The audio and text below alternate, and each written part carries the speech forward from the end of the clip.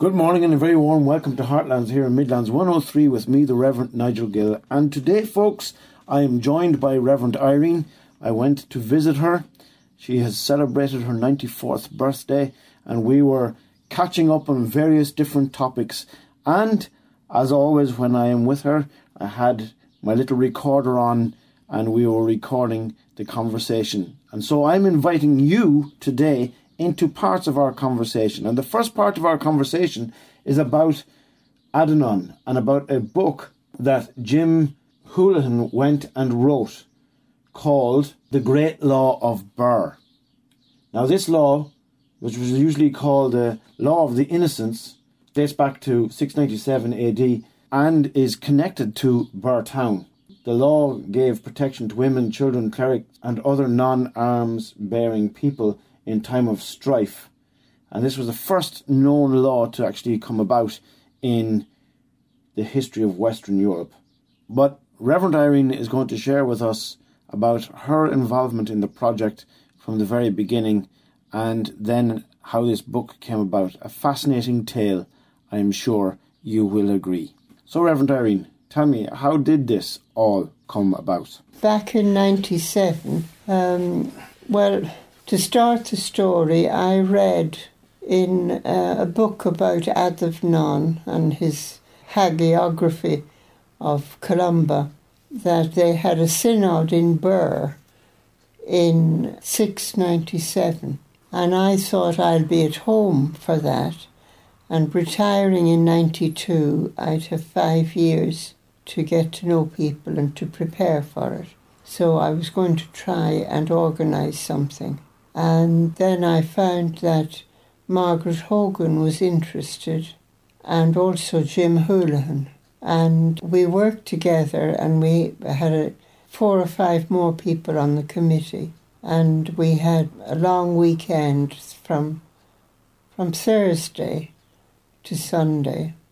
And we had different speakers and so on. And a good many people came to Burr that, were visitors. I mean, they hadn't been before. So that was in 97. And since then, Jim has studied the law of Adanon, the Great Law of Burr, which was a very early attempt to protect women and children and clerics who were not armed. And the story of this, the Lex Innocentium, it's called, the Law of the Innocents, or the Great Law of Burr, or Adanon's Law. And Jim has done a study of it for a PhD and published his thesis. And it's now a textbook in a university in Dublin for people who are studying war and the laws of war. And the Geneva Convention, and these are the latest in the series that began with this. Well, we think it began in Burr. There isn't a record of an earlier attempt to protect women in times of war. So he wrote this very academic book. It's very hard to read unless you're making a study of it. So I said to him, why don't you write something popular? So that's what he wrote. And it's on sale in petrol stations or through the town and in the castle bookshop, shop as well. But it gives an idea of what Burr would have been like then. So how does St. Brendan the Elder and Adanon tie in with one another? Well, Brendan the Elder, he founded the monastery in Burr. And then Brendan the Navigator was associated with Clonfert. And there's a mermaid to his memory engraved on one of the pillars. It's a lovely little church, Clonfert, if you ever go out there. And with having several Brendans, they get confused sometimes. It's very nicely done, this book. Isn't it? Caroline Conway has done the artwork. I mean, we have no artwork surviving from that period, so that's all imaginary. There are some references here and there to clothes or fabric or something, but very little. And then Jim had a launch of this little book a fortnight ago, I think, in the library. And his nephew, who is the president of the, I think it's the High Court or Supreme Court, I don't know all the difference in them, he came down to launch it. But that cutting that out of the paper that I've got stuck in there in the front, no, not that, that bit of paper, yes, the heading on that piece of paper is the kind of thing that... May 12th, warring Sudan sides, sign agreement to protect civilians while fighting continues. See, that's what we're still up against. Adavnan, he walked through a field after a battle and there were women lying dead with babies in their arms still. And this moved him so much that he decided he was going to do something about it. And his mother encouraged him. But that's the sort of thing that still needs to be done. We'll come back to more of my conversation with Reverend Irene in a few moments, but just to let you know that book is available. It's a beautiful little book called The Great Law of Burr, written by Jim Houlihan. And now you know the backstory to it. But let's pause for a moment for a time in the Word, as Charlize reads to us our lectionary psalm for this week, Psalm 68. We're reading from Psalm 68. May God arise, may his enemies be scattered, may his foes flee before him. May he blow them away like smoke, as wax melts before the fire, may the wicked perish before God. But may the righteous be glad and rejoice before God, may they be happy and joyful. Sing to God, sing in praise of his name. Extol him who rides on the clouds, rejoice before him, his name is the Lord. A father to the fatherless, a defender of widows, is God in his holy dwelling. God sets the lonely in families, he leads out the prisoners with singing, but the rebellious live in a sun-scorched land. When you, God, went out before your people, when you marched through the wilderness, the earth shook. The heavens poured down rain before God, the one of Sinai, before God, the God of Israel. You gave abundant showers, O God. You refreshed your weary inheritance. Your people settled in it. And from your bounty, God, you provided for the poor. The Lord announces the word, and the women who proclaim it are a mighty throng. Kings and armies flee in haste. The women at home divide the plunder. Even while you sleep among the sheep pens, the wings of my dove are sheathed with silver, its feathers with shining gold. When the Almighty scattered the kings in the land, it was like snow fallen on Mount Zalman.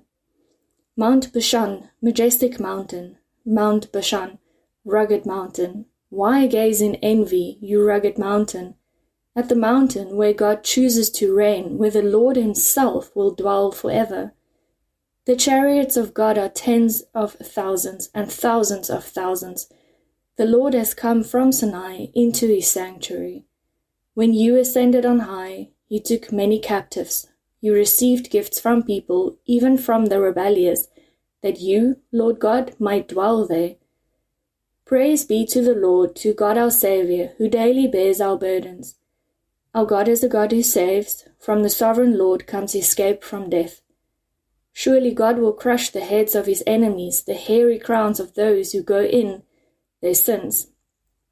The Lord says, I will bring them from Bashan, I will bring them from the depths of the sea, that your feet may wade in the blood of your foes, while the tongues of your dogs have their share. Your procession, God, has come into view, the procession of my God and King into the sanctuary. In front are the singers, after them the musicians, with them are the young women playing the timbrels. Praise God in the great congregation, praise the Lord in the assembly of Israel. There is the little tribe of Benjamin leading them, there the great throng of Judah's princes, and there the princes of Zebulun and of Naphtali. Summon your power, God. Show us your strength, our God, as you have done before. Because of your temple at Jerusalem, kings will bring you gifts. Rebuke the beast among the reeds, the herd of the bulls among the calves of the nations. Humbled, may the beast bring bars of silver, scattered the nations who delight in war. Envoys will come from Egypt. Cush will submit herself to God. Sing to God, you kingdoms of the earth. Sing praise to the Lord, to him who rides across the highest heavens, the ancient heavens, who thunders with mighty voice. Proclaim the power of God, whose majesty is over Israel, whose power is in the heavens. You, God, are awesome in your sanctuary. The God of Israel gives power and strength to his people. Praise be to God. Midlands 103. Welcome back to Heartlands here in Midlands 103 with me, the Reverend Nigel Gill. And today I am sharing with you a conversation that I had earlier in the week with Reverend Irene. And so we discussed various different topics. We've just been discussing a book written by Jim Houlihan called The Great Law of Burr and the impact that Adnan had on society way back in 697 and is still having an impact in our world today through that law. Now, our conversation took a different turn, and I asked Reverend Irene, what was it that the Lord had been laying on her heart of late? Nothing very much, to tell you the truth. This is St. Matthias's day. You know about Matthias. He was the replacement apostle. Yeah, he was the replacement, and it was the last time that in the church that people were chosen by lot. After that, they relied more on the guidance of the Holy Spirit. But Matthias, the man he was up against in the voting, had 3 names. Tells you who his father was and his second name. So he distinguished enough to, be the son of his father and to have a second name.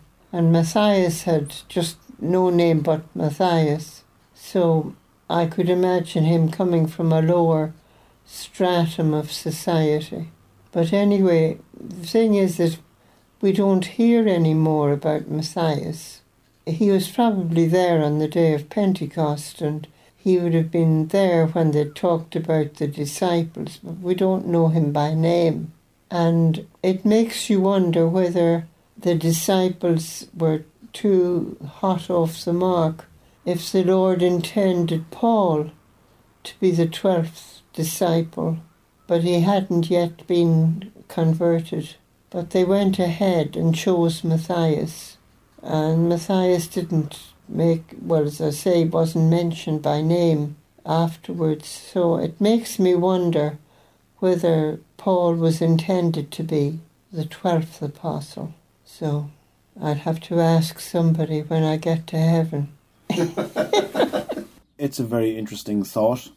Well, people in the church then were very like the people in the church now, and they could make a mistake. And it doesn't say they made a mistake, but I have a feeling that if they'd waited a little bit, it would have been more obvious. So this is his day. As you say, he was the extra, the one that was chosen. One of the things that is exciting me these days is the 5 benefits that the Lord has given us, which I didn't know, to be quite frank. Or at least I never recognized them. No, I didn't know them.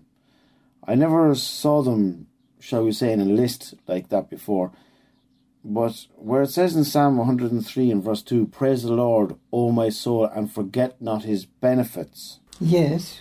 And then it goes on to list the 5 things. And they are that he has forgiven us of all of our sin, that he has healed us of all of our diseases, that he has redeemed our lives from the pit, that he has crowned us with love and compassion, and that he has satisfied the desires of our hearts with good things, and that the benefit of all of these 5 benefits is that the Lord is renewing our strength like that of the eagle. Yes. There are so many things like that I think that we just miss? Well, they lived in a very different culture. And it's interesting the references to birds and to wings. I'm fascinated by the wings. And, well, you know, when you have hens and chickens, that the wings of the mother hen protect the infant chickens. And if the chicken goes astray, the mother calls it back. And they hide under the wings. The wings keep them warm.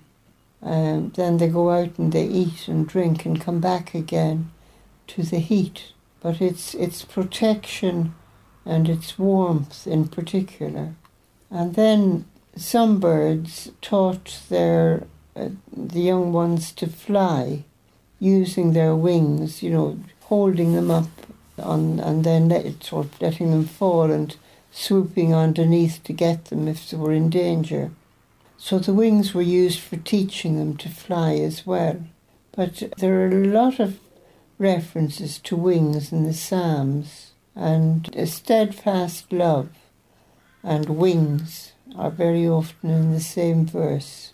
So I was thinking about that, about the wings, and I think you could nearly preach a sermon about wings. And when we were children, my grandmother, when a goose killed for dinner every Sunday, starting from Christmas, and after that, every Sunday, they worked their way through the flock of geese, and the wings of the geese were all dried on the hearth underneath an iron, and it was to make sure that they were cooked. They didn't go rotten then. And the goose wings were used for dusting. It was something that didn't need to be bought. You know, mm-hmm. It would have been thrown out had it not been used like that. And I can remember as a child seeing these wings about the house, and they were used for dusting. Quite good for getting the dust out of crevices. But it's hard to think back into life as it would have been in the days when the psalmists were writing. But I've been wondering about the psalmist. In some of the psalms, he's quite critical of his father and mother. You know, that they didn't look after him or they neglected him. And yet in the narrative about David and his parents, there's no mention of his father and mother neglecting him. And it's just that I can't see how the psalm is connected to David's life. And then it makes me question, did David write this psalm, or was it somebody else that wrote it and used David's name? Well, David was someone who was prone to getting himself into a dark space mentally every now and then. As well, you know, he goes and speaks to his soul, saying lines such as, "O soul, why are you so downcast within me? Put your hope in God." Or even the line, my God, why have you forsaken me?" So it wasn't that he wasn't someone who didn't suffer from depression and such things like that. You know, was it not possible that when he was in those darker moments that he saw... Maybe that he felt neglected. Yes. Yeah, well, there are a few psalms that you feel are referencing that experience. But on the other hand, he came out of it very well. But I agree with you in regard to his relationship with his parents, because, for example, when he was on the run from Saul, as we were mentioning, his parents went and sought him out and went down to him at the cave of Machpelah, and then he also went and made provision for them. So it goes to prove there was a good relationship. Yes. Well, I think the parents were good to him, and yet in some of the psalms, the psalmist writes as if the parents had forgotten him. Midlands 103. Welcome back to Heartlands here in Midlands 103 with me, the Reverend Nigel Gill, where we are continuing to eavesdrop in on the conversation that I had with Reverend Irene during the week. The next thing that myself and Reverend Irene went and turned our attention to was having a time of communion. And in this section, we will be listening to Reverend Irene reading 2 hymns to us that are of meaning to her. And also, she and I read together through the prayer of thanksgiving as we fix our eyes on the Lord and what He has done for us. This is a prayer that is set for the Easter season in the Methodist Worship Book. And maybe you, like her, are unable to get to church or unable to get to Mass or any of these things. And so I would encourage you during this time to just close your eyes and think about the person of Jesus as we read through the prayer of thanksgiving that is used during this Easter season for communion. So, to set the stage, to get things rolling, here is Reverend Irene reading for us from the Old Methodist Hymn Book. Shall I read a communion hymn? Please. This is 760 in the Old Hymn Book. Saviour, and can it be that Thou shouldst dwell with me? From Thy high and lofty throne, throne of everlasting bliss, will Thy majesty stoop down to so mean a house as this? I am not worthy, Lord, so foul, so self-abhorred, Thee, my God, to entertain in this poor polluted heart. I, a frail and sinful man, all my nature cries, depart. Yet come, Thou heavenly guest, and purify my breast. Come, Thou great and glorious King, while before Thy cross I bow. With Thyself salvation bring, cleanse the house by entering now. Amen. So explain to me what draws you to that hymn. I like the way Charles Wesley reveals how he's thinking and how he doesn't hold back.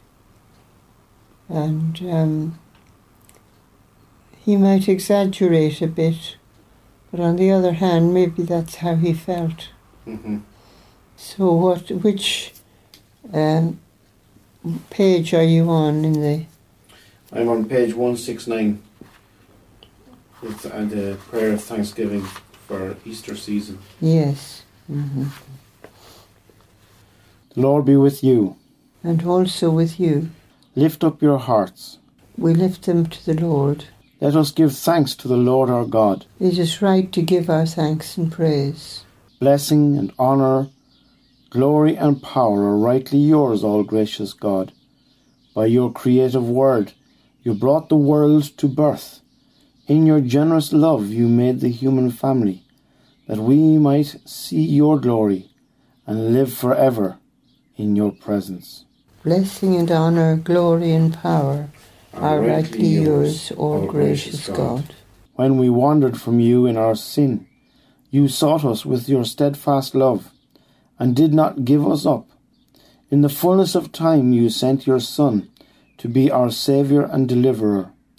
Made of flesh and blood, he lived our life, and died our death upon the cross.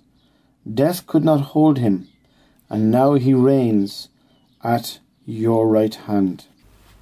Blessing and honour, glory and power are rightly yours, all gracious God. Therefore, with angels and archangels and all the company of heaven, we bless and praise your glorious name, saying, Holy, holy, holy Lord, God of power and might, heaven and earth are full of your glory. Hosanna in the highest. Blessed is he who comes in the name of the Lord. Hosanna in the highest. Blessed indeed is the Lord Jesus Christ, who at supper with his friends took bread and gave you thanks, broke it and gave it to them and said, "Take this, all of you, and eat it. This is my body given for you. Do this in remembrance of me."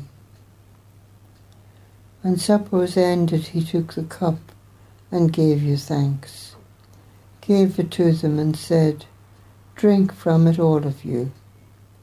This is my blood of the new covenant, poured out for you and for everyone for the forgiveness of sins. Do this in remembrance of me." Dying, you destroyed our death. Rising, you restored our life. Lord Jesus, come in glory. Therefore, Father, we celebrate this Passover of gladness, for as in Adam all died, even so in Christ shall all be made alive, accept through him our great high priest, this our sacrifice of praise.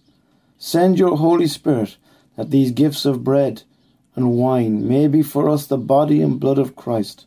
Gather us who share this feast into the kingdom of your glory, that with all your people in every time and place we may praise and worship you forever, through Jesus Christ our Lord. By whom and with whom, in the unity of the Holy Spirit, all honour and glory are yours, Heavenly Father, now and always. Amen. Alleluia. Christ our Passover is sacrificed for us. Therefore, let us keep the feast. Alleluia.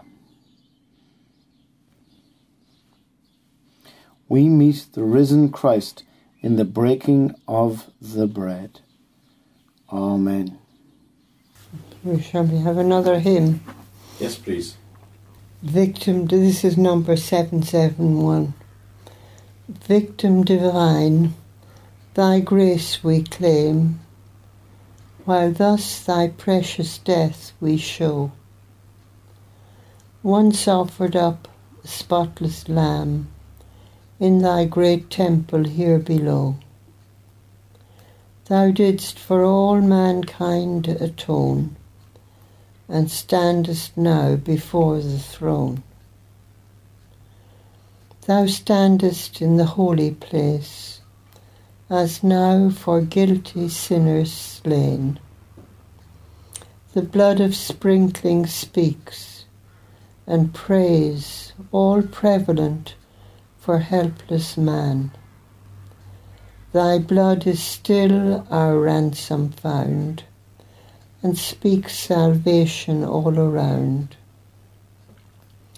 We need not now go up to heaven to bring the long-sought Saviour down. Thou art to us already, thou art to all already given. Thou dost even now thy banquet crown. To every faithful soul appear, and show thy real presence here. Amen. Amen. Midlands 103. Welcome back to Heartlands here in Midlands 103, where we have been eavesdropping in on a conversation that myself and Reverend Irene were having earlier in the week, where we've been discussing many topics, some of those topics being the great law of Burr that was brought into place by Adnan in regard to the protection of the innocent. We've been considering Matthias, we've been considering being raised up on eagle's wings, we've been considering various portions of the Psalms. We have spent time at the foot of the cross just going through the Easter story in the communion prayer of thanksgiving, and also listening to some of Reverend Irene's favourite hymns. And now we continue our conversation, dropping into the discussion that we were having in regard to John chapter 14 and the following verses. If you love me, keep my commands, and I will ask the Father, and he will give you another advocate to help you and be with you forever, the Spirit of truth. The world cannot accept him because it neither sees him nor knows him. but you know him, for he lives with you and will be in you. I will not leave you as orphans. I will come to you. Before long the world will not see me anymore, but you will see me. Because I live, you also will live. On that day you will realize that I am in the Father, and that you are in me, and I am in you. Whoever has my commands and keeps them is the one who loves me. The one who loves me will be loved by my Father, and I too will love them and show myself to them. Then Judas, not Judas Iscariot, said, But Lord, why do you intend to show yourself to us and not to the world? And Jesus replied, Anyone who loves me will obey my teaching. My Father will love them, and we will come to them and make our home with them. Anyone who does not love me will not obey my teaching. These words you hear are not my own. They belong to the Father who sent me. The verses that really speak to me are those of where God the Father and God the Son come and make their home with us. Make their home with you. Make their home with me. And not only that, but the Spirit, the Holy Spirit, is already resident within you.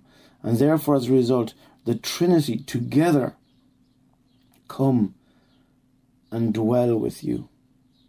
But the picture of the Father and the Son coming and making their home with us is something that is really beautiful if we stop to consider it. And in John 14, when the Lord said, In my house are many mansions, and you think of the hundreds of thousands of believers, and there need to be an awful lot of mansions. Yeah, absolutely. Mm-hmm. I sometimes think about the day of when that Paul describes when people will be caught up in the air, and they'll all be lifted up. Yeah. Will we recognise each other? Will I be waving to you? Or to other people that I know as I go up? No, it's hard putting it all together and trying to visualise it. Owen, who I was talking to you about earlier, he goes and speaks about the idea of entering into heaven, walking alongside someone like Paul. And Paul going and saying, turn around and going and saying, so what did you do for the Lord? Mm-hmm. And you already know his resume and what he did and how he was shipwrecked for 3 times and stoned and all the different things that he went through. And he says, you were just there going, can we just let that pass? Yes, yeah. So I'd say there'd be a lot of people queuing up to talk to Paul. Yes. But then we'll have all the answers when we're with him. You think so? Well, isn't that what Paul goes and says? Now we know in part, but then we shall be fully known. We shall behold him face to face. Whatever it will be, I think it will be a wondrous prospect to meet the Lord face to face. And yet, in one of Bishop Ken's hymns, he talks about the awful day, that we may rise joyful on the awful day. And I change that when I'm going over it, and I put it in rise glorious on that awful day. But I put in joyful day instead of awful day. But I don't know whether I'm doing that right or not. But if I feel that a hymn doesn't express things properly, I change it, I edit it. But I don't like other people editing hymns. Thomas Ken, he's the one that wrote Glory to Thee, my God, this night, which is a very useful evening prayer. Although we're only beginning the day, let us finish by listening to the words of that hymn that Reverend Irene has just spoken of. And may it be our prayer by the time that the sun does set upon your day today. Glory to Thee, my God, this night, for all the blessings of the light. Keep me, O keep me, King of Kings, beneath Thine own almighty wings. Forgive me, Lord, for Thy dear Son, the ill that I this day have done, that with the world, myself and Thee, I ere I sleep at peace may be. Teach me to live, that I may dread the grave as little as my bed. Teach me to die, that so I may rise glorious at the judgment day. O may my soul on Thee repose, and may sweet sleep mine eyelids close, sleep that shall me more vigorous make to serve my God when I awake. When in the night I sleepless lie, my mind with heavenly thoughts supply, let no ill dreams disturb my rest, no powers of darkness me molest. Praise God from whom all blessings flow, praise Him, all creatures here below, praise Him above, ye heavenly hosts, praise Father, Son, and Holy Ghost. Folks, all that's left for me to say is thank you for listening to Heartlands here in Midlands 103 with me and with Reverend Irene. And I pray that you have been blessed. And until next time, may the Lord bless you and keep you, make His face shine upon you, show you grace, and turn His face towards you, and give you peace. Amen.